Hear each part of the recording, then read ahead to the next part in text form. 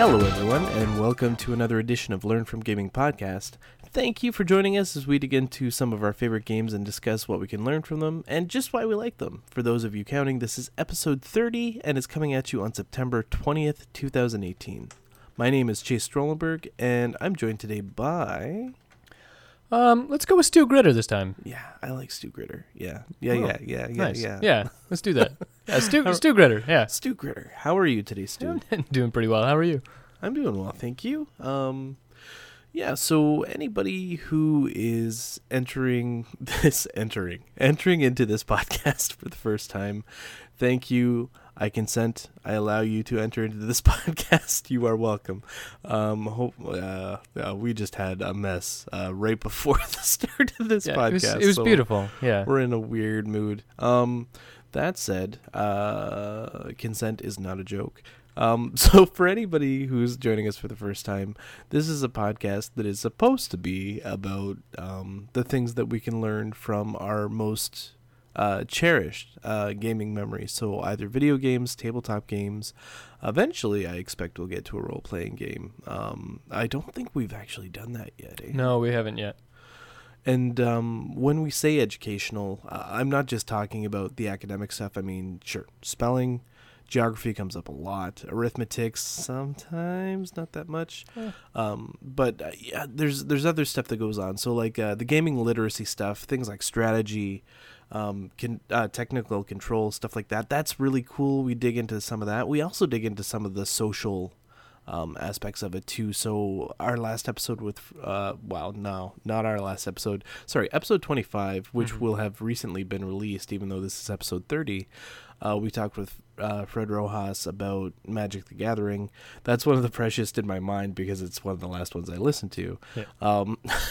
And just like the social implications of playing games like that in large groups, playing in drafts versus playing in tournaments versus just playing one-on-one on the playground. Yeah, that's kind of what we're trying to do here. If that sounds cool to you, if that sounds interesting and we haven't scared you away with how weird we are already, maybe this is the podcast for you. So, Stu, right off the top, before we jump into our regular sections, was there anything you wanted to talk about? Nothing off the top of my head, no. Okay, cool. Yeah, I also have nothing. I just love to leave that open just in case. You never know. Sometimes you might have something you want to get off your chest. Yeah. Okay, so then we're going to move into our next segment, which is what we learned this week. Stu, I'm going to be honest with you. Not this week, this month. Although we're doing pretty good. This will be 2 episodes in a single month. This is the segment of the show where we discuss what we learned about gaming this month. Stu and I love tech and we love gaming news, so remember, if you ever want us to talk about an article that you encounter, you just want to know what our opinions are, either like about video games, about tech, about any type of gaming system, how it impacts learning, anything like that, feel free to send it to us at learnfromgamingpodcast@gmail.com. That's learnfromgamingpodcast@gmail.com, and I promise you, we'll talk about it. Because we love that shit. Yeah. So, Stu, did you have it? You sent me a video. Do you remember sending it to me? No. Oh, okay. That's okay. We don't have to talk about it. We can. I may have watched it. Let me quick. You do you, and then I'll look that up. No, I got nothing. Today. You so slacker. I was relying on you to be a professional amateur podcaster. What? Professional amateur. Nothing. Yeah, professional amateur podcaster. Here, I'm going to tell you. It was Failure Spectrum Spectrum from game. This is it was a YouTube video thrown up by Mark Brown. I guess he does a series of Game Maker's Toolkit, he calls it, just things for designers to keep in mind. And this one was really interesting because he mostly talked about stealth games, but the way designers can make their games not suck to fail. Mm-hmm. And he focused a little bit on stealth games. I think it's an easier genre to tackle where, especially if you're rewarded for doing well, then in a stealth game that might mean getting through a mission without ever being spotted. So in that case, if a player wants to do well, that means as soon as they get spotted, in order to kind of get the max score for that level, they have to load a saved game. As soon as you make any mistake, you have to like stop playing and load it, rather than I think you used Metal Gear Solid 5 as an example of a game that has many, many states between failure and having a way out. You know, there's so many kind of stages. It's almost like game states. But it was an interesting thing because it can teach people to keep rolling with the punches and continue through. Like, as soon as you make a mistake, that's okay. You kind of just tuck and roll kind of thing. Yeah. Rather than like playing Super Mario on an emulator and just keeping the game states, keeping that quick load, quick save ready to click, as soon as you make a mistake. I've never done that. I mean, I do it for role-playing games, but it's just like another way of saving. Like when I turn the game off, the game's still there when I come back, and I also still save for emulators. But I can understand why someone might do that, especially if you know something's going to be difficult. Being able to do that now compared to what it was like back when the games were bright and shiny and new on the regular Nintendo Entertainment System, there is some value in doing that sometimes. But I've never done it personally. Cool. Well, I mean, that's important. That's interesting. That's something that I probably should have watched before we started talking tonight, so I'd have a bit of a more informed opinion on it. I feel like gaming, depending on the types of games, some games do a very, very good job of conditioning you for failure. And some of them don't. I don't know. The new XCOM's kind of tricky. I was thinking about how brutal it is, because you can actually have a save that you are losing.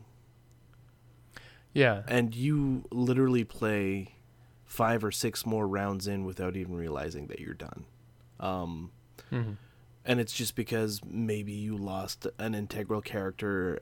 And I mean, the thing about XCOM is it's not like your characters are they have significant meaning. It's just like there was a valuable character that was in your party that died or was taken out of commission, and it means that things are just going to get escalating harder now. Bad. So I mean, that's I do feel like that sort of reflects a very real thing that occurs in the real world. Like escalating failure is very real.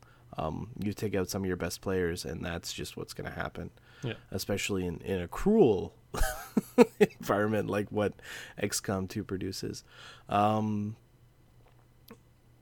don't know. I've always sort of valued those lessons, even if they do really piss you off at the time. I mean, there are some older games that have like lessons you could never possibly learn.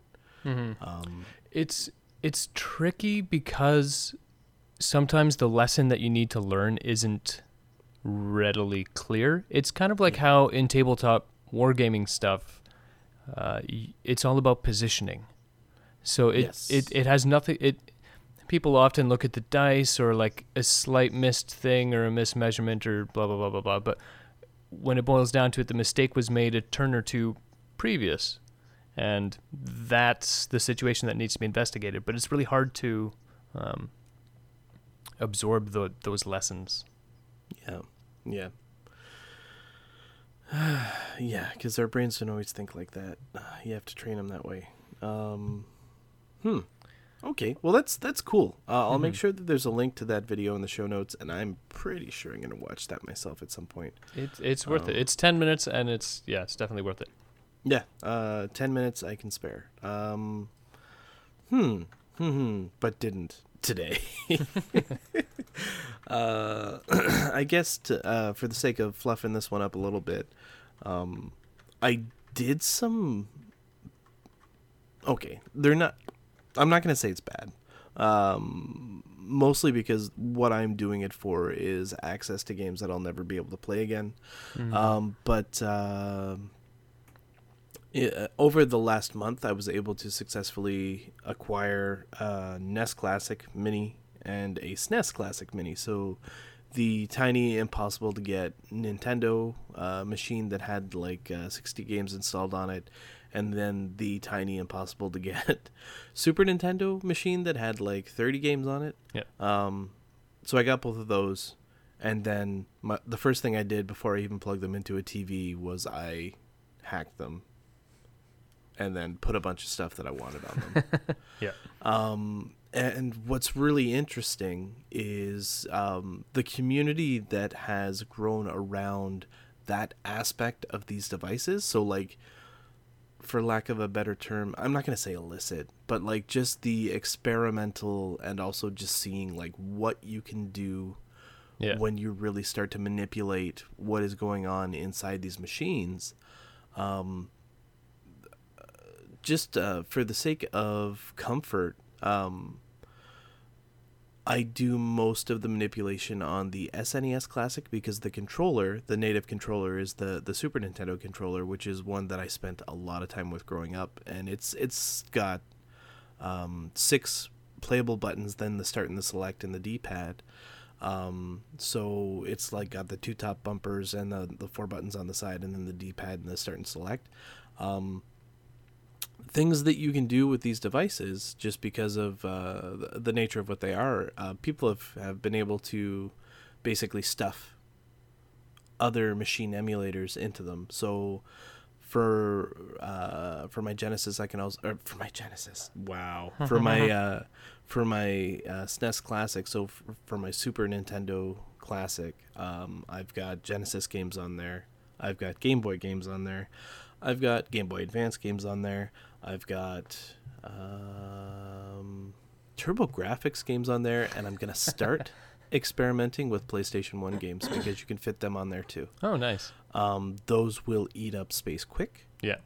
Especially the bigger games like Final Fantasy. Final Fantasy 7 is like, what, 3 discs? 3 discs, yeah. I think it comes out at a gig total when you uncompress all of those discs together.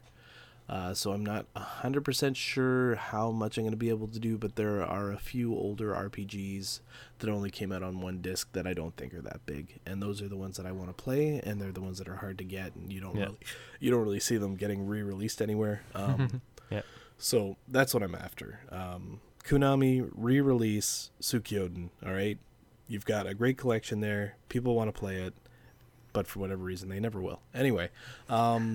So yeah, I'm gonna do what people on the internet do, and it's been fun. It's been fun to manipulate something and it be so intuitive and easy, and more specifically, it was fun to watch this community just explode. Yeah.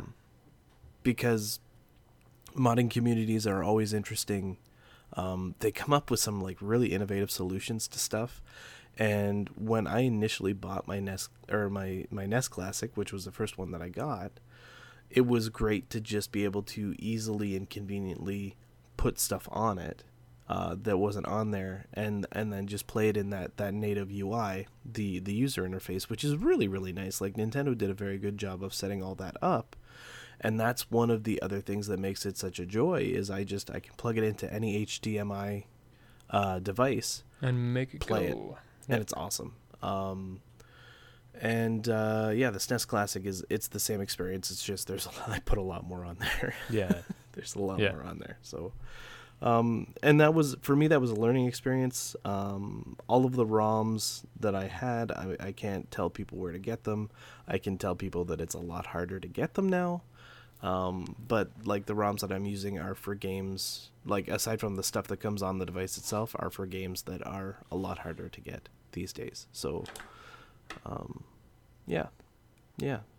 So I'm not like rationalizing the whole piracy side of this. There's not a lot of good arguments for it. The preservation argument's actually pretty hollow. But the games that I'm trying to play on these devices are games that I can't find anywhere else, so that's why I do it. Well, I mean, stuff like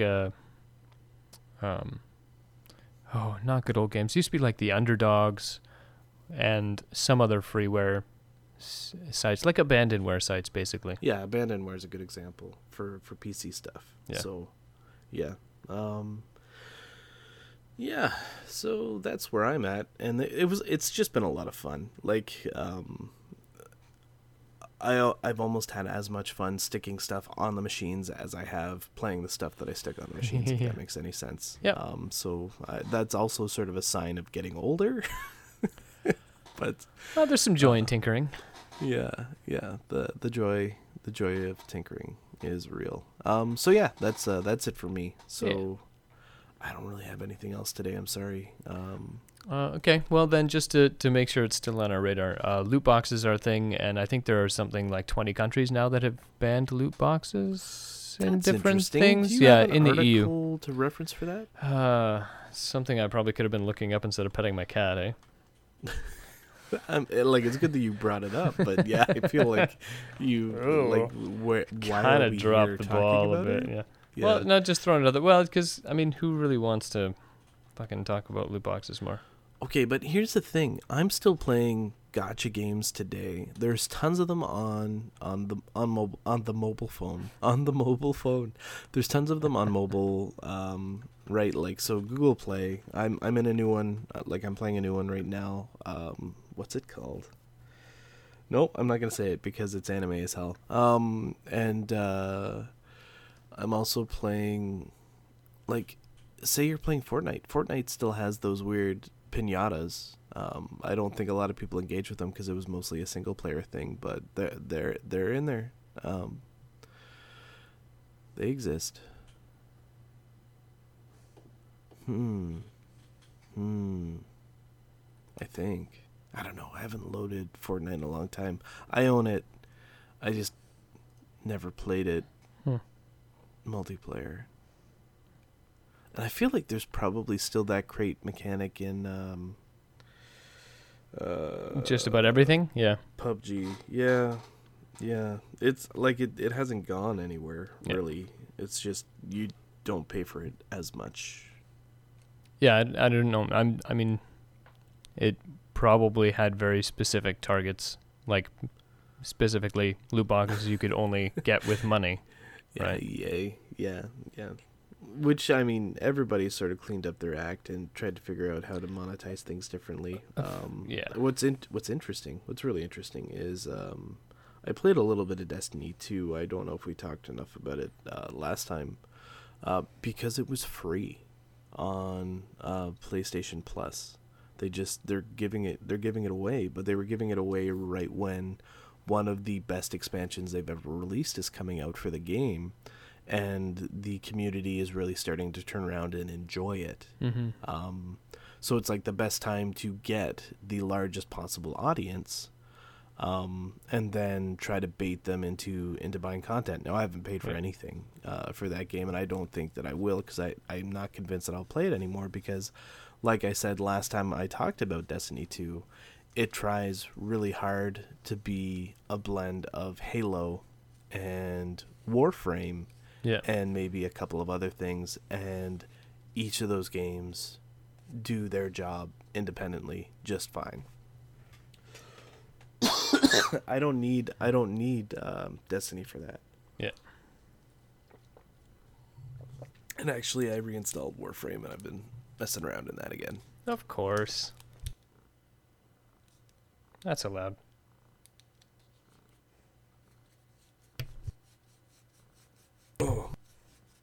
Super allowed. It's always a consistently fun game, I think. It's relatively easy to kind of bounce in. As long as you're not super concerned about progression, it's easy to bounce in and just run a few levels. Yeah. As a heads up, I'm letting, just so you know, I'm going to let a few people into our dojo just so that they can mess around with their labs. Not giving them any permissions to move stuff or build stuff, but most people don't have access to the type of labs that we have, and it's just because we've been playing this game since launch. That's fair. So we had like vast inventories a long time ago, and that's how I was able to build as much as I could. Yeah. As well as throwing a little bit of money at the game, but not that much. So anyway, okay. Yeah, you know what? Let's get into the meat of the show. Let's talk about what we learned from gaming. So This is the section of the show where we pick a game that we've played and we describe what we learned from it. So it's episode 30, which means it's a collaboration episode. It's an episode where we talk about a game that we've both played, and we've been wanting to talk about this game for a little while. So the game we want to talk about today is World of Warcraft. I burped off the mic. So Sure. So, let's talk a little bit about the basics of World of Warcraft. So where it came from. It was designed by Blizzard Entertainment. It was published by Blizzard Entertainment. It hit the scene late November. It was past Black Friday, and that was 2004. Yep. Came out before YouTube was a thing, if you can remember that. So, genre type, it's a third-person MMORPG. Core mechanics, you create a custom character and you level them through a series of live-action battles.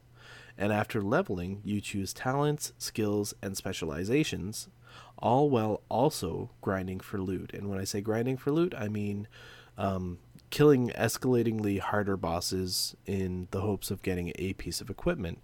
Because another aspect of this game was there was a ragdoll menu for your character where you could put armor into slots, very much like Diablo.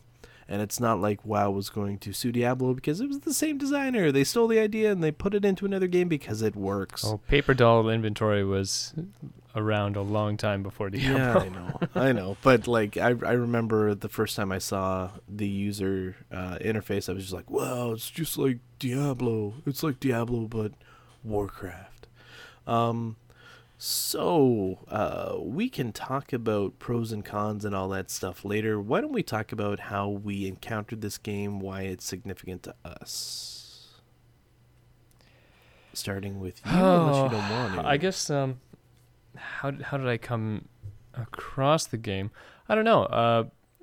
I was still in high school when buzz about this game was floating around. That's how... Man, that was a long time ago. So I was aware of World of Warcraft. Yeah, when people would still be talking about games at like fucking Spare at high school. Stu. Okay, so Yeah. Here I'm gonna help you out. I'll lay the framework. Okay, so I was playing, and it had just been released, like recently released. I was playing Warcraft 3. I think, when did Warcraft 3 release? But I remember it was like my second year of university, and shortly after Warcraft 3 hit, and I remember even just watching the video for Warcraft 3 got me excited. It was like the Reign of Chaos. Where like the infernals rained out of the sky. Yeah. They beat the snot out of like the footmen and the orc grunts.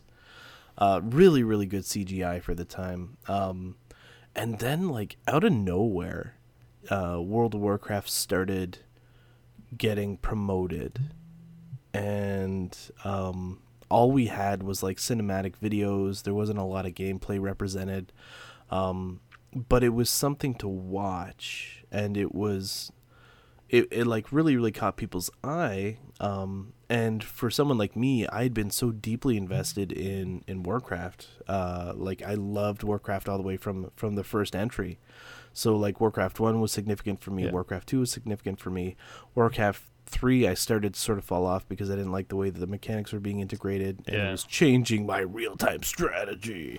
But I still respected it. I was a Blizzard fanboy, so when World of Warcraft got announced, I was intrigued, but I was not financially in a position to play this game properly.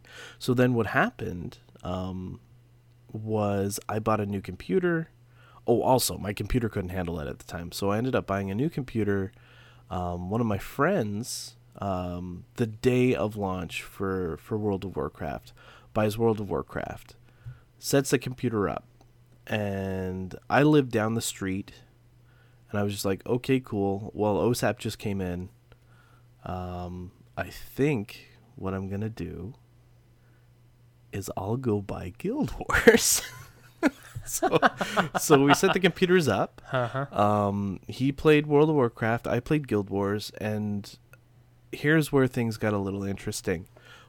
Guild Wars looked amazing on my bright, shiny new computer, but I kept wanting to go back and play Blizzard, the Blizzard game. So I kept wanting to play World of Warcraft because I wasn't getting grabbed by Guild Wars story. Yeah. It just wasn't doing it for me. And even though it looked good, there was a bunch of bells and whistles and a bunch of familiar stuff, and just Azeroth was a place that I knew and I was interested in, and I really wanted to be a troll and to go and mess up humans. Like, that was something I wanted to do. I didn't even care that there were these stupid night elves. Like, whatever. Well, who cares? Blah. Well, you know, that was from the last game. I don't even care. A lot of people were excited to be like undead. And I guess another core mechanic in this game was you had to choose a faction. You had to choose a side, and you had to stick to that side with that character. You couldn't flip-flop, especially at the start.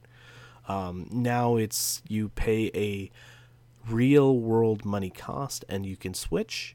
But why would you want to? Yeah. You could just make... most people just make new characters on different servers. So yeah. That's... Yeah.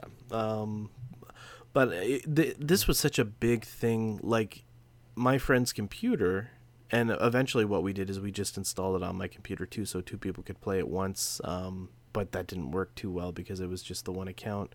And eventually what ended up happening is other people just created accounts, and then people could play parallel, and it was a LAN party, 2004 LAN party for WoW. Yeah.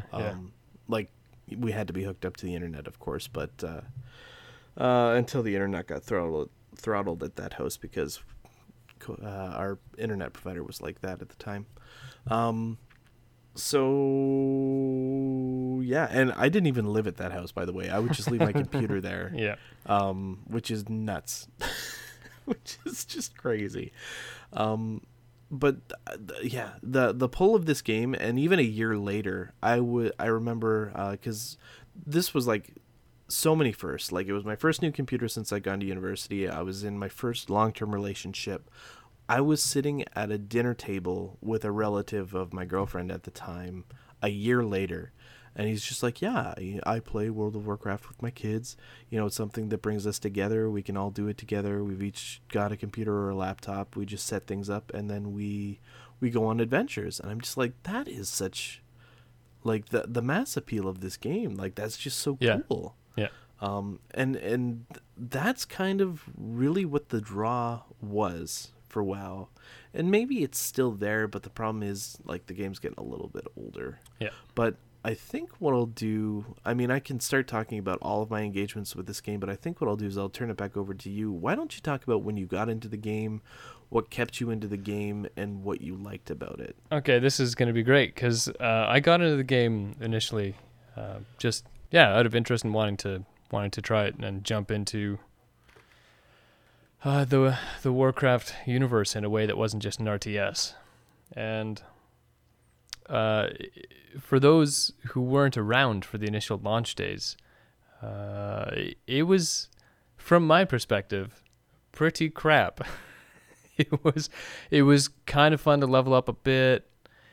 Things, especially like right after launch, like servers were janky and down all the time. There were still a gajillion bugs. Like, it was not a smooth experience by any stretch of the imagination.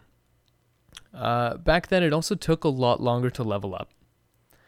So when I first got into the game, it's kind of weird because one of the experiences I had that was the most fun happened really early on in those first couple of months. But I never even hit max level with when I got into WoW in the first place. I made it. I think at first max level was 60. I maybe made it to mid 30s, and never played it again. It just the gameplay got so dull to me. Yeah, I just couldn't do it. Yeah. But one of the most enjoying parts of it, man, I can't speak today. It's okay. One of the things I enjoyed the most about it was leveling up early on. There was an instance. So not only did World of Warcraft have big open worldy kind of things where you could run around and like stab boars in a forest, and then stab farmers in a farmhouse, and then stab farmers' boars in a farmer's barn. There were instances where up to 5 people could go and do like a hidden level kind of thing where nobody else in the world could interfere with you, instead of everybody else in the world, always being around. Yeah. And in general, when you go into these 5-man instances, the premise is you have one character there who's a tank who, makes lots of noise and all the enemies hit the tank. You have a healer who casts healing spells on your tank so that they don't die. And then 3 other people there to do damage to kill everything while they're trying to kill your tank. And in the early days, I don't know, there weren't easy ways to make groups. So nowadays you have a looking for group button. You just click it and, pick what instance you want to do and pick your role. And then when it finds enough people to make your team, it teleports you to your instance and you go through it together. Mm-hmm. On launch, you had general chat and you would type and look for groups and put them together manually, the old-fashioned way. And sometimes it just wouldn't happen. So one of the most entertaining runs I had was through a 5-man instance, and there were 5 of us, and we were all rogues. And by no mathematical reason should we have been able to get through that, and we crushed this instance. It was so much fun. It was just hilarious fun to come at it. And again, it's that mold breaking that I really, really love to do all the time, right? Yeah. So jumping into this little instance with 5 dudes who you've got to coordinate stuff. Nobody's on voice comms, so you kind of work out a rotation. You couldn't mark mobs or anything, so it's just it was kind of hectic and kind of but like blazingly fast, like crazy to do. It was a ton of fun. And that's one of the individual things that really stands out to me as having been a lot of fun. I don't know if you could do that now. Might be harder in some instances than others. And I don't know, character balance depending, but yeah, and it's also a very different game now. Yeah. Very different game. I remember doing something similar to that, and that I broke the mold with my character because I chose to be, at the time we were playing Alliance. Eventually I would just pay to switch him over to the Horde, but I was a gnome mage, and a lot of people weren't gravitating, especially at the start. A lot of people didn't gravitate towards the more complicated classes, so like mage, healer, and I guess like shaman and druid. People weren't 100% sure how to deal with, so you saw a lot of fighters, you saw a lot of rogues. People loved being rogues because you could sneak around, and part of the game was the PvP element, so the potential of ganking your enemy. So like if you're in Alliance, running into a Horde player and causing trouble. Rogues just loved causing that kind of trouble. But a lot of people also enjoyed playing Hunters, even though Hunters were a little more intermediate in handling your creature. But I liked playing a mage, and I went down the engineer profession the side profession, and I think it was the goblin defib. So every now and again, like, because healers were rare in the very early days, like not a lot of people had them. Yeah. And if you had them, you guarded them, and you never let other people play with them. Yeah, because you just wanted to raid with them all the time. So like my brother was a healer, and if he ever went down, like everybody would just assume, okay, this raid's done. But like with having me in the party and being able to use that device, about 1 in 3 times I could get him back up because there was a variability thing. Yeah. And that was always fun. Like just doing the gamble. It's like, oh, is this done, or can we keep going? Yeah. Nope. I turned him into a crisp. We're done. Yeah. We gotta go. But yeah, there was just what an interesting, like, especially when it was brand new. what an interesting thing. Like, what brought me back in, because I was just like you. Like, I stalled out. I think I got to level 25 or something, and I was just like, and I wasn't paying for the subscription at the time. It was somebody else's. Yeah. There was a bunch of politics at that house, and eventually, like, everybody just sort of, a bunch of people went to one place, and a couple of people went to another. And I, like, thank God I wasn't involved in any of that, because it was, like, really, really petty. Mm-hmm. But anyway, so I stopped playing, and something happened around me, which is that people in my family started playing. So my uncle started playing, my brother started playing, and they were playing together. And so they got really strong, and they kept each other motivated, and they just kept playing and playing and playing, and eventually... Like, every time we go to family events, that's all they would talk about, because I had a loose understanding of the game. I would talk to them about it, I would engage, and then what would eventually happen is they would talk me into playing. Yeah. And this would happen like every other family event. Yeah. So then, the expansion comes out. I think it was Burning Crusade. Yeah. They talk me into playing again. They're just like, oh, we'll level you up really quick. Everything will be awesome. Or you can just play Death Knight. And I'm just like, no, I'd rather just play my mage. Even though I did make a Death Knight and we had some fun. And that was great, because then we do all like this endgame content and just burn through it, because my brother was like super leveled. And I would get to see parts of the game and like engage with it in an accelerated pace instead of like the slow monotonous, which I'm not sure if that was the intent, that it was supposed to be boring, but doing it by yourself sometimes it really could be.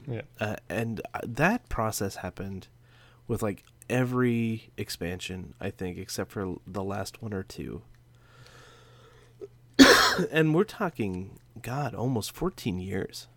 Right? It'll be 14 years this November that this game's been out. Yeah, it's been a while. And I even I even engaged with this last expansion, and my brother didn't, which is a weird thing to say. Yeah. My brother had no interest in playing this new expansion. He recently had a child, and it's a lot harder to play an MMORPG. Yeah.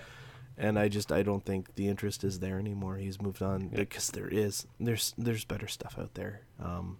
And it's not hard to say it. Like, we live in a time where there's so many good games out.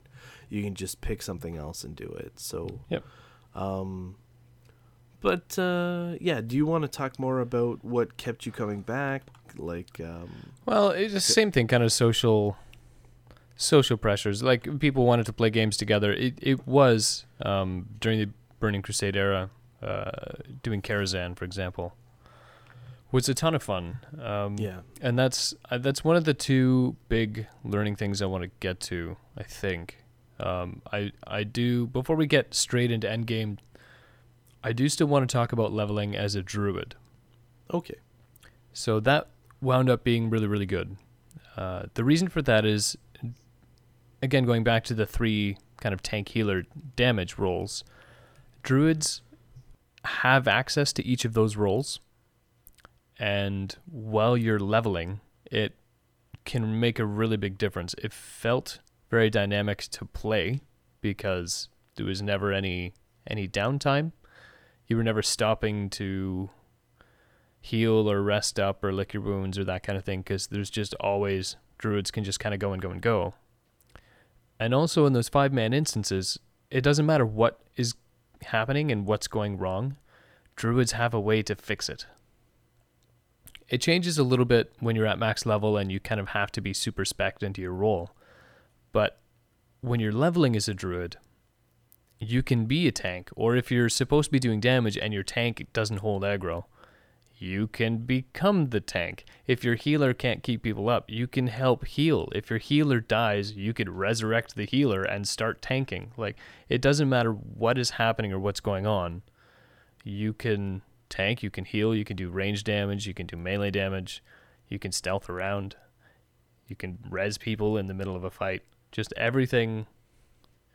Having a solid understanding of the game and your group's dynamics meant that you could exert a lot of control over a situation and, like, really, if on the ball, and if with a bad group, you could you could save the day a lot. It was a ton of fun. You mean a group that is really testing the the limits of your the skills. characters? Yes, Yeah. yes. That's yes. So that, and I want to credit that because that is an experience that I haven't had in any other game. Right. For all the talk of WoW being pretty simplistic at its core, and I can't really argue with that. That's there is depth. yeah, that specific experience is one that I haven't had anywhere else. And again, even within the game, I owe that solely to having played a druid. Yeah. There's not really any other class that could do that kind of thing. Not quite as well. So that was a neat thing. Yeah. Yeah, it's I don't know, like one of the major pros of this game, and so even though it's sort of a shallow type of gameplay, like the combat is the combat in the game. If you've seen it once, you've seen it a million times. Yeah. The surprises came from like instants, like raid bosses and stuff like that. Yeah. But there was lots of customization. You had lots of choice, between races, between factions, between classes, and even then you would spec specifically. There was different trees you could go down for your class. The UI was very manipulatable, which was nice. So you could, especially like hotkey selections. And it got modded to high heaven. Yeah, there were third-party mods you could grab that made it even more intuitive and just helped in a lot of ways. Yeah. You could even set up your own macros. That was nice. Yeah, I mean, like in terms of cons, like these days the game is really starting to show its age. I mean, they've done really good work trying to graphically improve it. Yeah. But it's the gameplay. Like the gameplay it's remained the same for the last 14 years, even though they continue to increase the level cap, even though they continue to give they continue to produce new classes, but also give each class new abilities. That's where I say the gameplay gets tired. Also, the wars occurring on Azeroth are starting to feel really contrived and unnecessary. Some of the largest, worst elements of the world have been beaten or beaten back or silenced for now. And so now, like, the biggest, worst things are theoretically should be your player characters, because they are who everybody has been relying on to solve the problems of the world for, I don't know, the last 14 years.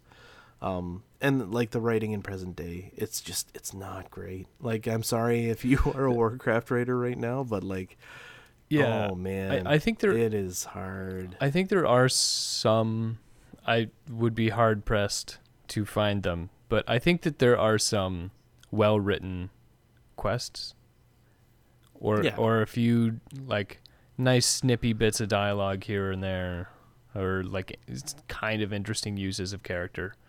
But yeah, by and large, people don't even pay attention to the quests, to the text in the game, right? Like, which is worse, I think, because people took time to write that text. And it's a part of the game that they just ignore, right? Yeah. And that's not great. Yeah. And the text that people cling to will be, you'll be in a raid and, there will be some boss who gives a war cry as he charges the group. And it's supposed to be this epic moment. And what happens? Everyone in the raid does like a yell emote of whatever back and just spams the chat. That's just what you get. Yeah. So, I mean, So, I mean, that's pros, cons. Now, like what we learned, we can definitely dig into that. I've got a few things. I'm just going to outline them, and then we can dive deeper into them if you'd like. Yep. Or you can also sort of throw your own opinions on there. So there's a Zen of the Grind thing going on.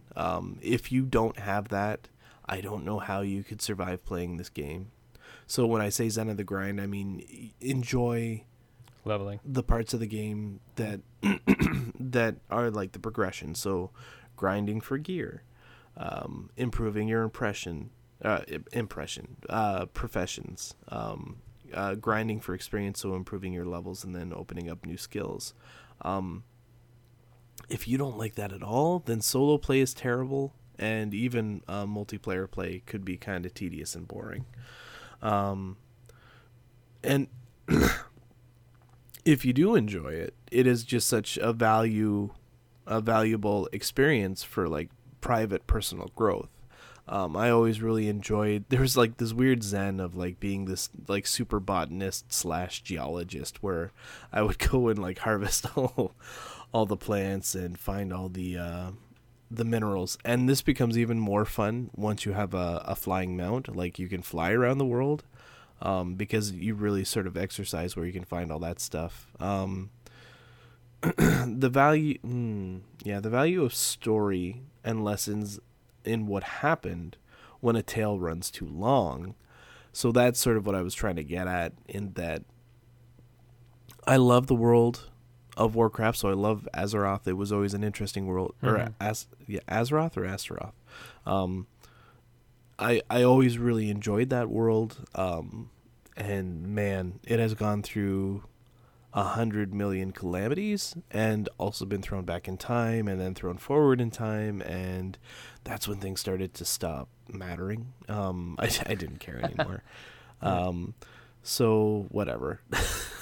Like that's it's one of the few worlds that's been around and been manipulated so much that I just don't care, and it was a lesson I had to learn. So that okay, I'm going to stop you there, because that's incredibly interesting to me, because one of the big reasons they did a bunch of that going back and forth in time rubbish was so that players could take part in some of the more monumental battles in terms of the history and the story of the game. Yeah, but I already took part in those when they happened, right? Like I was there when the dark portal opened and the orcs like came out. Through. I was the orcs, Yeah. right? I won Warcraft 1. Beat it, right? did it, done. Yeah, did it. Like I wasn't there for the stuff that happened prior, which is what happened in the recent Warlords, like the whole tempting with the demons and stuff, and that all comes out really comes out in Warcraft 3, and like they leaned into that story and heavy. They just wrote it to the ground. Yeah. But that I mean that's an interesting thing to sort of grab onto. There's a value of a dedicated community of millions of players, and how they use online resources to improve gaming experience, either for yourself or for others. Like the people who build these awesome like wikis or walkthroughs, FAQs, that is just such. And like WoW was really one of the first communities to accomplish this in such a large scale, because it was just such a successful game. It's one of the biggest so communities, people, so many people became so obsessed about it, and it was easy for this content to just suddenly appear and for you to be able to use it conveniently and I guess easily, and that was just such a cool thing. Like, okay, you've never done this instance before? Well, guess what? There is a walkthrough. There may even be 10. You can look at whatever one you want and then decide what you actually want to do before going in, or you can just go in, or you can even add your own, or you can send comments into the person who wrote the walkthrough. Like there's so many different things that you could do. Like cooperative play, instances, and raids forced you into a role. It tested your skills, and then it ensured that you were up to the task following orders and performing your class's role. So if you went into an instance and it was at the level that you were supposed to be at, and you weren't just getting carried by somebody else who was trying to help you out, you needed to know what you were doing, because messing around led to one of the most famous memes of the time, Leroy Jenkins, where you just run in and things go to hell. Like they just fall apart. and then everybody hated you. The earliest forms of toxic group culture really came through if you tried to do raids in a random group, or instances in a random group, just trying to beat people online. People will get mad. Yeah. Do you remember ever doing that? Did you ever try to do that yourself? Just like join randoms and do something? Like you probably did that in an expansion, but did you ever do that right at the start? No, I never did any vanilla raiding because 40 mans couldn't.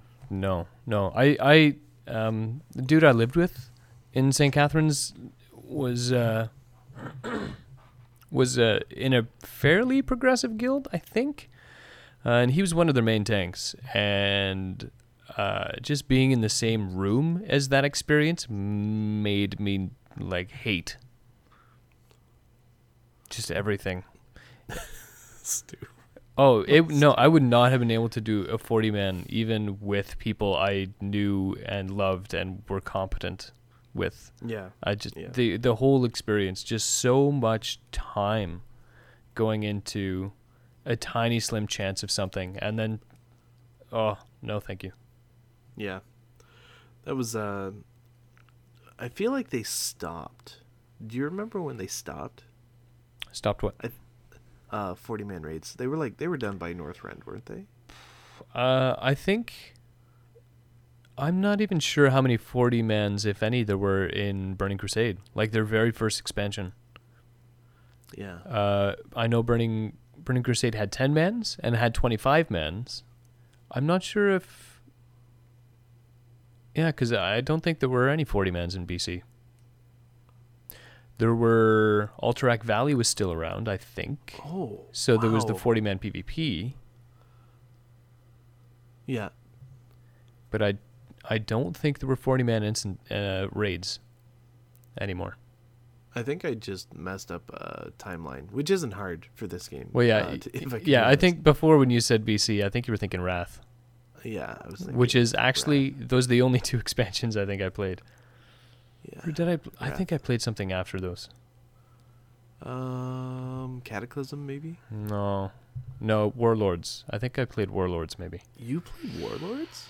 Warlords was like 2 ago. And then there was another Burning Crusade-ish one that Illidan came back for. Oh, and good. Then, yeah, he's a good as guy. one does. Yeah. And then, they unlocked the Demon Hunter, so that's a class you can play now. If you care. No, I don't know. Anyway. I played Pandara. That was fun. It's strange because I'd always wanted to play a Pandaran character, and I still haven't made one yet, but I don't know if I really care. Anyway, I kind of want to push home the value of understanding your role within a group while playing World of Warcraft, because I feel like if you can successfully raid, like continuously successfully raid with a group of people, it means you understand the value of each person's role. You've learned how to trust them. You've learned how to grow as a team, and you perform as a team. And that is, it's really hard to explain how valuable that is and how that transfers over into the real world and how rarely you see it happen. Yeah. And I don't know why it's so rare, but like in your professional life, I really just hope that at some point you run into a situation where everybody performs their role at peak efficiency as they should, or at least even just at mediocre efficiency, but like are able to perform their roles in a way that keeps everything running smoothly and productively, right? Like that.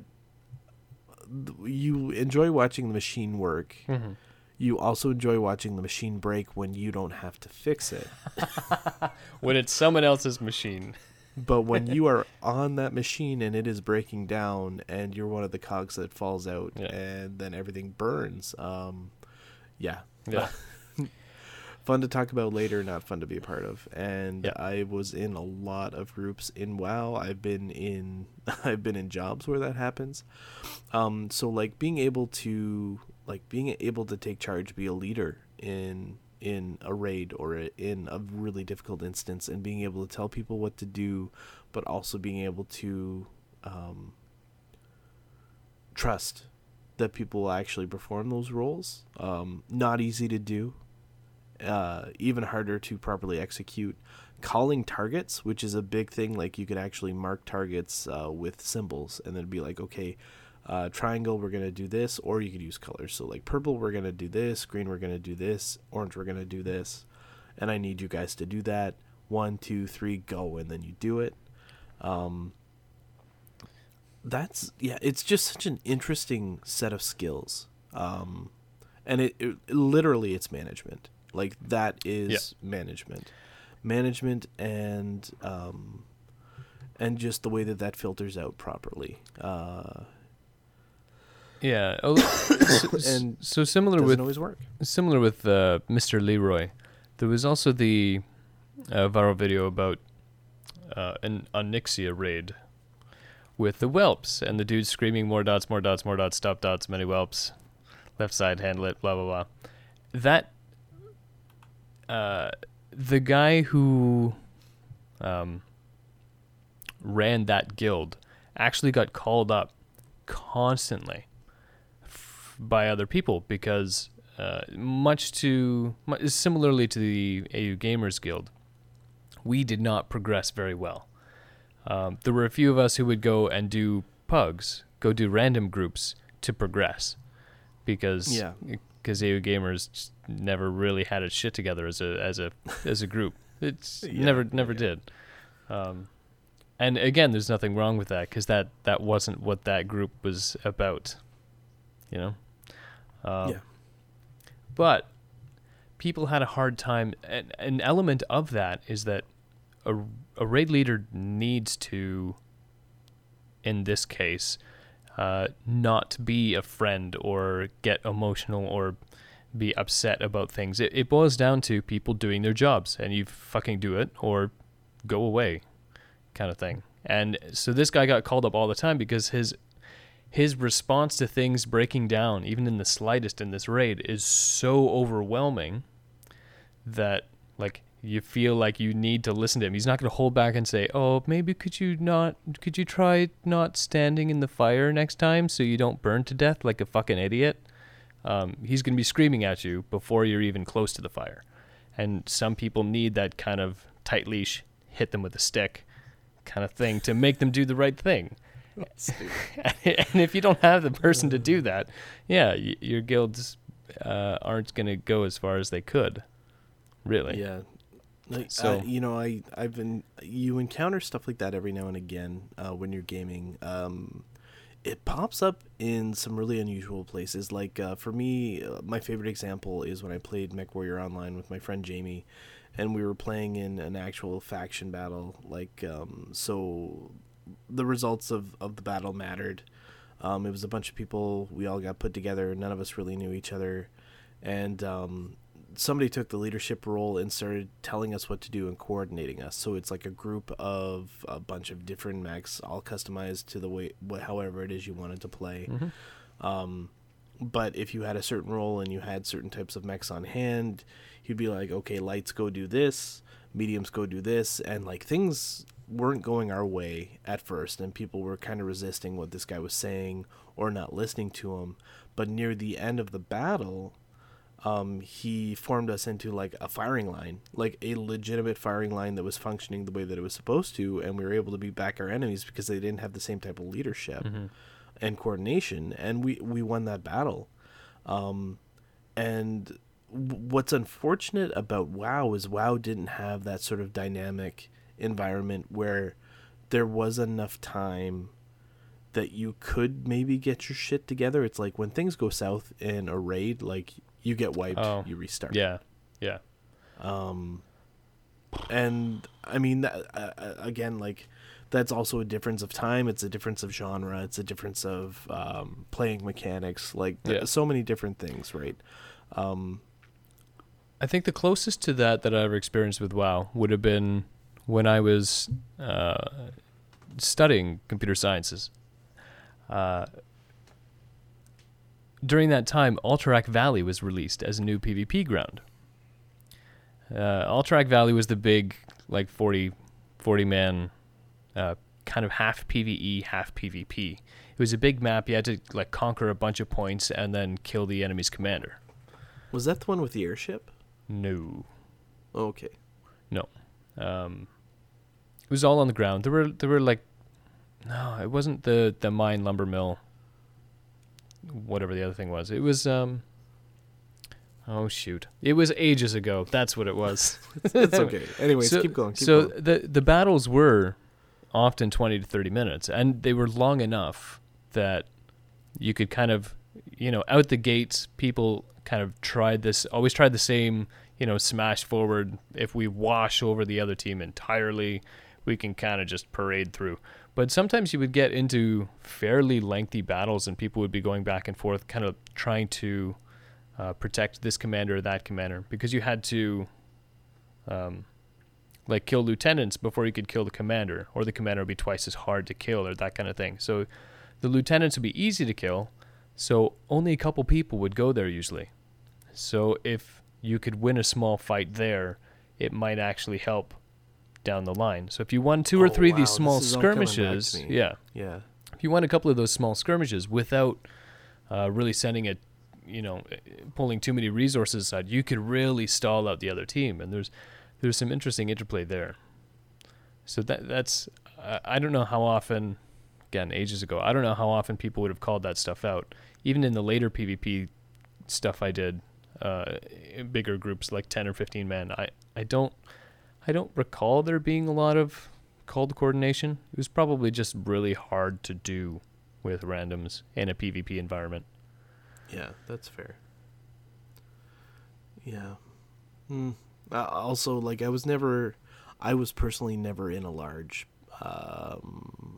clan. Is it clan or guilds in WoW? I think it's whatever. I think it's guild.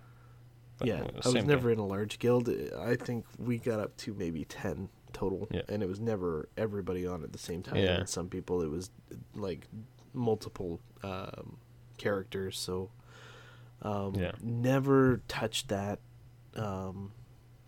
I expect it was probably very similar to what it was like for large corporate ops in Yeah. EVE Online. Yeah. And I was involved in stuff like that, and it was interesting. But also a lot of work and a lot of coordination. Yeah. It was really cool being in a bigger group, like a 15-man PvP or a world PvP thing, with, 2 or 3 other people, just to have a tight squad actually working together on comms in a small area could really, really, really have a significant impact. Yes. Traditionally, yeah. Coordinated squad versus a bunch of randoms. Often hilarious. Yeah. Coordinated familiar squad. Yeah. So, like, people who know what they're doing and are able to function as a unit. Yeah. Yeah. And again, significant value in that. Like, working with somebody you're familiar with, performing the roles you're supposed to, or you're used to performing, and just being, like, having that expertise and also that reliance on others without concern that they're going to drop the ball is, like, it's so, I can't overstate how valuable that is in, like, our corporate capitalist culture. Yeah. Any kind of teamworking, any kind of collaboration ends up being really, really important. Yep. I mean, even just in life. Yeah. Right. Yeah. At the end of the day, just in life, Being able to function well with other people. yeah, like being reliable and being able to count on other people is kind of a big deal. Yeah. And okay, and even so- in terms of scheduling with people, like if we have Tuesday nights was our raid night, and then if the people would try and make it out Tuesday night, then Thursday would not be raid night for anyone. It was with our group, whatever fucking day it was. So That's funny because that is also so valuable. Like, scheduling became such a big deal for this game as well. Yep. How often, like, did you? there was no other game like that at the time. were mods. People made mods so that guilds could coordinate, like, voting for times and scheduling and see who could make it out and make sure we have enough main tanks for this 25 man, and we can't do this other 10 man at the same time unless Quidjibo isn't over there, and blah blah blah. So Yeah. yeah, a lot of just dealing with rubbish. Scheduling. But So I'm trying to think. There's there's so much value that comes out of this sort of game, but also like now when I go back, it is just so hard. can't play it. Yeah. It is so hard. I don't want to do that. Yeah. Every single story beat that I hit, I was like, really? Well, I think That's what's happening? And I think it's really important to note that the mechanics keep us away, and everything that we learned and pulled away from the game, again, nothing to do with the mechanics. It's all about that social work, all about being in a group, all about teamwork, all about knowing your shit and doing your job. Yeah. Yeah. Yeah. Do we want to bring this to like a summary or? I guess the only other thing I would say was that it was a very different experience whether you were just a member of a raid or leading a raid. A slight difference between 10 or 25 man, and definite difference between in guild or a public one. Those were kind of like 6 different kinds of experiences that you could have with raiding, and they were all a little bit different and still interesting.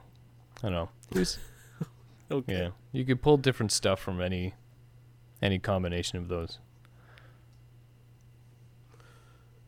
Did you ever just fly across the world to see it? Not that I'm aware of. Okay. Yeah, because eventually they put in achievements for that would just give you experience. And one time I super leveled my guy by just flying around to look at the world. Nice. Yeah, it was pretty funny. They also put in like a Pokemon game. Oh with pets. yes. And that motivated me to explore places that I hadn't been in a long, long time, I think- or I'd never gone to, and that was such a goofy thing. I was But gonna it was say, just, I think I uninstalled that day. yeah, like the last time that I played the game prior to the latest expansion, there was just so much bloat. Like so many different features that you didn't have to engage with, but you could if you wanted to. Yeah. And so many things in the game. Okay, you know what? Yeah, we've got some things to talk about still. Tutorials within this game. How well did this game teach you how to play it? I would say Not not very well at all. man. No. But the mechanics yeah. were simple enough. Yes. That's what it boiled down to. There was very little to be confused by. They took a game, they took EverQuest and cleaned up the interface.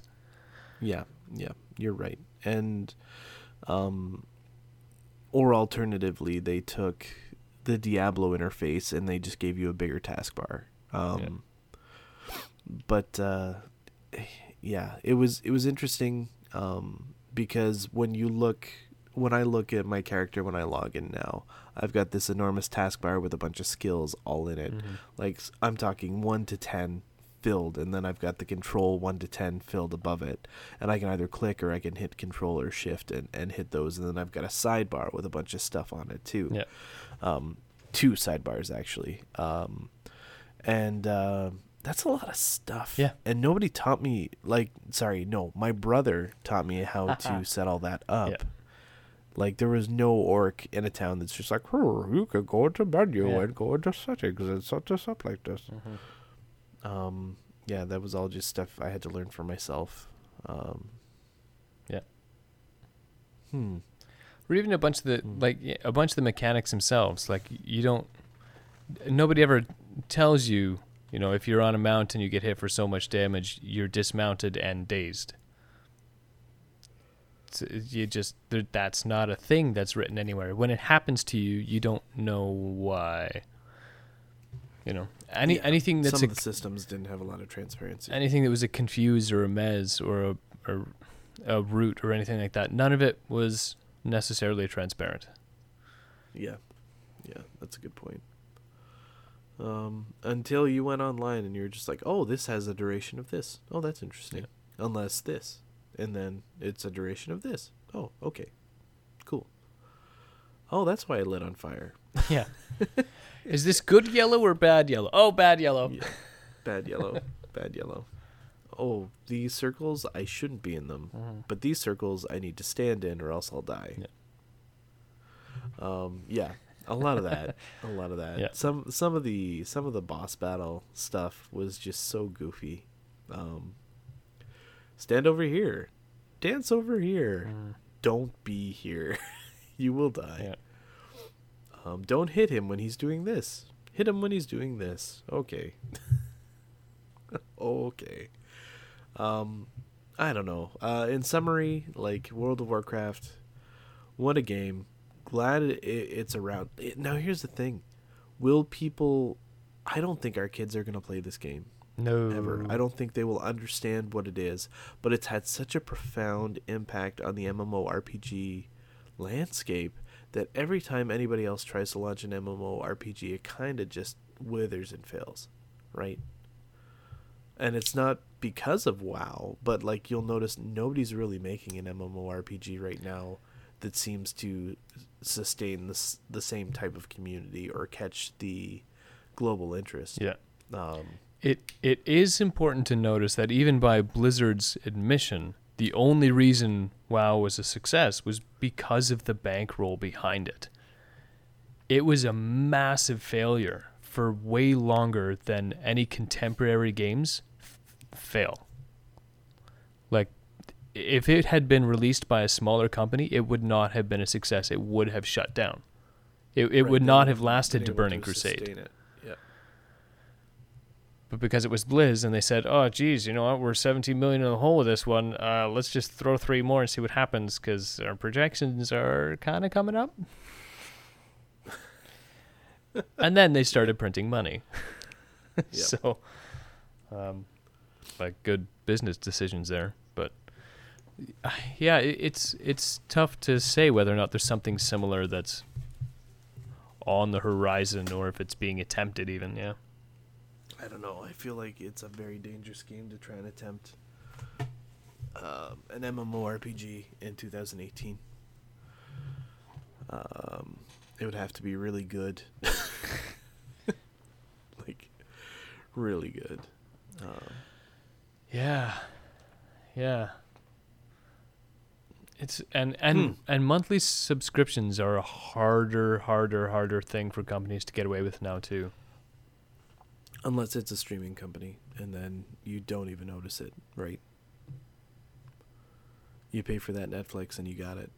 Yeah, I mean for like a game sub though. Now here's where things are getting interesting because that's where the model is starting to shift. Like every single console right now has an online subscription that you can pay for that then also comes attached with games occasionally. Okay. So the actual monthly subscription is about as strong as it's ever been, if not stronger, because so many people are actually paying for it. It's just not game dependent. It's like the parent company dependent. Isn't that? Sorry, go ahead. Isn't that? Sorry, I genuinely don't know. Isn't that just like to be on Xbox Live or PlayStation Live or whatever? Like just to have access to online multiplayer for your console? That is now the model. Yes, you have to pay. Yeah, but that would be different for than everyone. I mean, that would be different than those people then also paying $15 a month to play new RPG. Yes, a little bit, but I guess what I'm trying to get at is the monthly subscription still works in a number of different forms. Yeah. Like people still pay it for streaming services. People still pay it for the right to play games online, even though you could do it all on your computer already. But it's the console. It's the console thing. It's just how it works, I guess. It's still out there and it's still strong and it still works. It's just just within games, it's becoming a harder sell. Within games, individual games themselves, you don't see it as often. But I feel like if something had the content and could hold the people's interest, it would. Maybe. I don't know. Tough. Because so many do the free to play model now, and then just aesthetic payments, right? Yeah. Yeah. Get those microtransactions, which is still, man. Thank you, Wells. It's just, yeah. It's strange. Yeah. Okay. Well, I think maybe we'll swerve out of WoW unless there's anything else you want to say. Nah, that's fine. Okay, That's good for WoW. I had a lot of stuff. We can always come back, and if anybody has any opinions that they have on the game, they're more than welcome to communicate them to us at learnfromgamingpodcast@gmail.com. So yeah. Next section that we're going to roll into is what can you teach us? Now, Stu, I checked the email.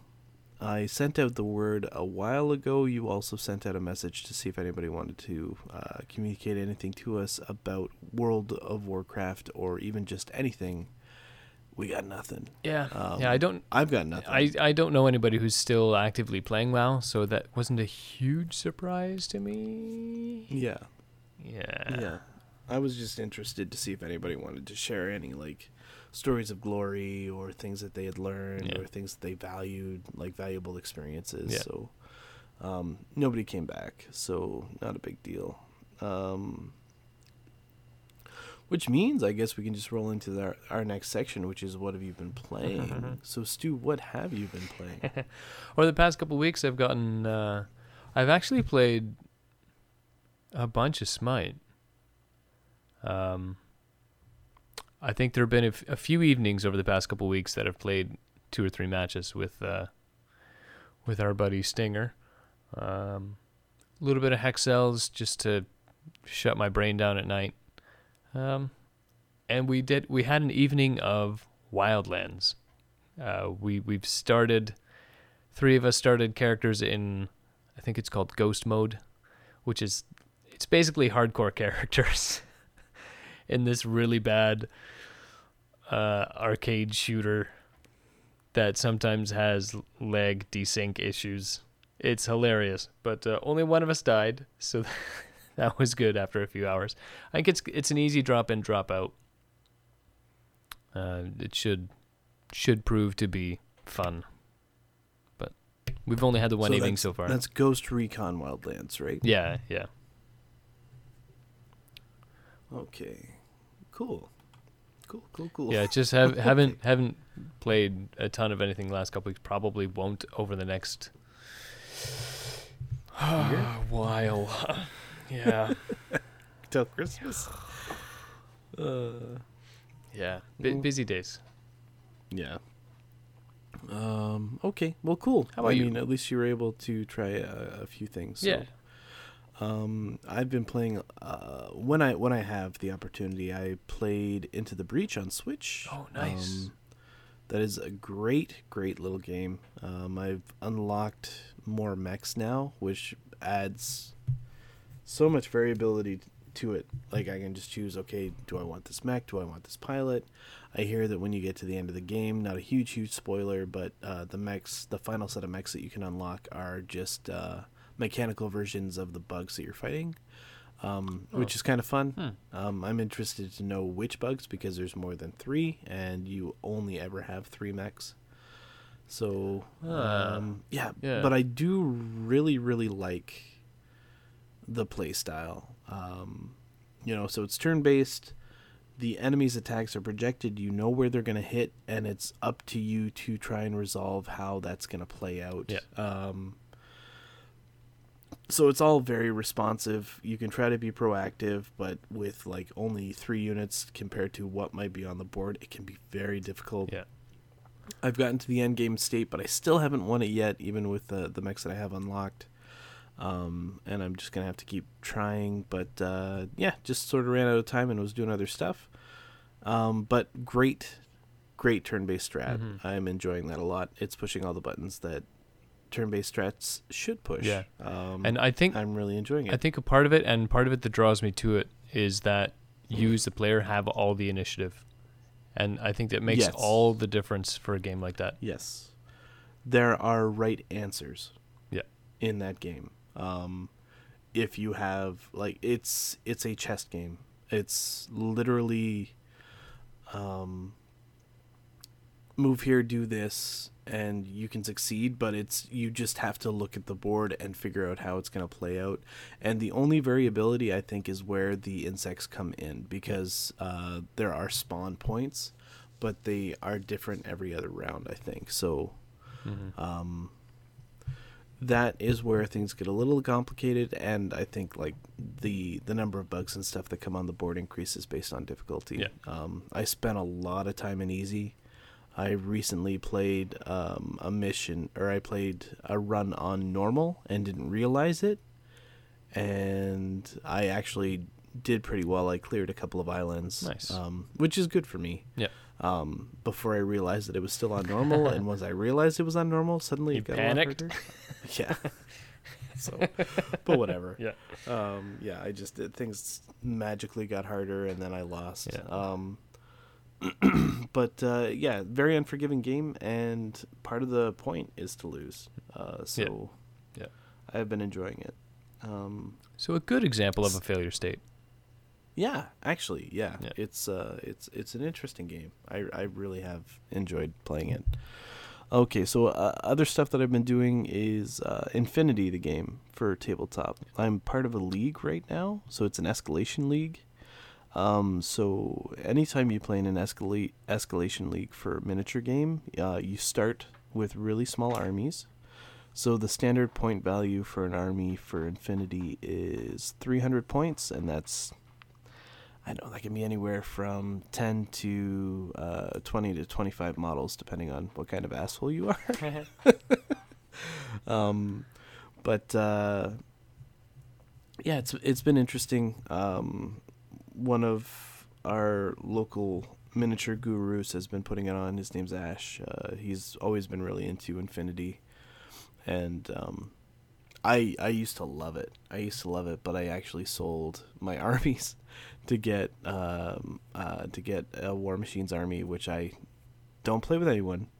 Way to go. Whereas people have started playing Infinity again, and now I didn't have an army, so I've just started collecting models slowly again. I've actually been painting them, so Nice. that's been taking a lot of time. That's why I haven't played too much else. And I've been playing games of Infinity, which is rare. Rare to play miniature games. But it gets me out of the house, it gets me meeting people face to face, and the guys who are playing it are actually pretty cool. So yeah, been doing that, and it's been a good time. My painting game is really starting to escalate, in that, I mean, it's not out of this world awesome, eye-popping, but compared to what I used to do, man, like I'm starting to feel pretty good about it. Nice. That's a good thing Yeah. too. Yeah. And I don't hate it as much as I used to. Oh, I that used must to be hate wonderful. Yeah. Yeah, I used to hate painting. Yeah, I'm actually looking forward to painting. I've got 5 more guys I've got to paint before next Thursday, I think. So I've just got them primed, but I did it last week, so I can do it again this week. Yeah. I don't think it's going to be an issue. And that's what I got. Nice. That's what I'm doing. Nice. So, do you have any questions, or should we bring this baby to a close? We can probably kill it. Yeah.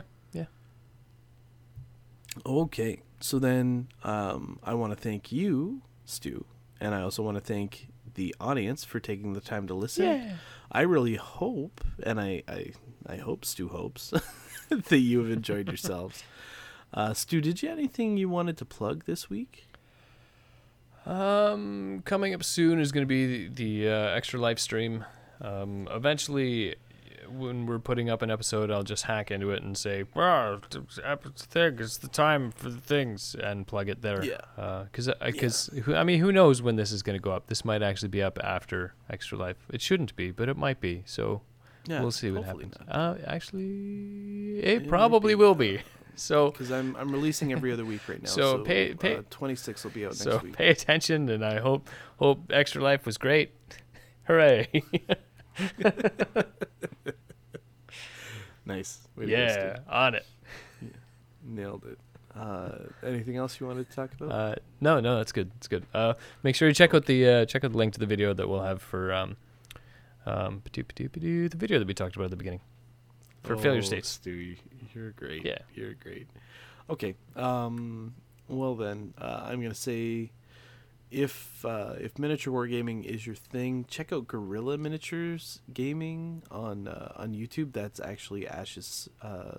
That's his channel, and he plays all kinds of niche games as well as all kinds of popular games. So anything from Dark Age, which is something I've talked about before, to War Machine, to 40K, to Infinity. He's got a lot of Infinity videos. Just go check it out. If you're on YouTube, look for Gorilla, as in Gorilla Warrior, not the animal, but the tactic. With a U instead of an O. You should be able to find his channel without much issue, and then it'll be pretty obvious that it's his channel because it is a bunch of miniature gaming videos. Just want to plug him here. He's doing some great work getting our community together for Infinity, so that was really cool. And he's also supporting like one of our new local miniature stores that just opened up. That's one of the reasons why he's doing it. He's trying to get us in there to buy stuff from this guy. Or through this guy, and also grow like a get the community going that he likes. I'd also like to thank Dimitri for our music. I want to thank Joe for our art, and I want to thank you, the listener, for listening, and Stu for being awesome. So if you want to know more about Learn From Gaming podcast, we're on social media. I do most of my updates on Facebook, but we also have Twitter. So if you're on Facebook or Twitter, just look for Learn From Gaming podcast, and you'll find us. Yeah. You'll recognize the icon and the signature art from Joe. Thank you, Joe. Don't check our website because it doesn't exist anymore. Sorry for that. Hopefully no, I'm not going to promise that it's fixed by at the time you hear this, because we're also hosting on Podbean. So just go over to Podbean and look for Learn From Gaming podcast, and you'll find us there for now. Once the website is back up, I'll make a really big deal about it on all of the outlets. I'll even like patch in to the episode that we're releasing at the time and announce it. If you want to hear us, also make sure to subscribe on iTunes and Google Sound, and give us a rating if you got some time and that's something you feel like doing. I don't know if it really helps us, but we like to hear nice Probably things doesn't about ourselves. hurt. And other than that, I think we can probably shut this baby down. So thanks again for your time, and have a wonderful forever. 14 years, as long as World of Warcraft has been out. A wonderful longer than 14 years. Come on. It could be much longer. They had like that special dragon that could time warp. Could be forever. Again, happy forever. Happy forever. Bye.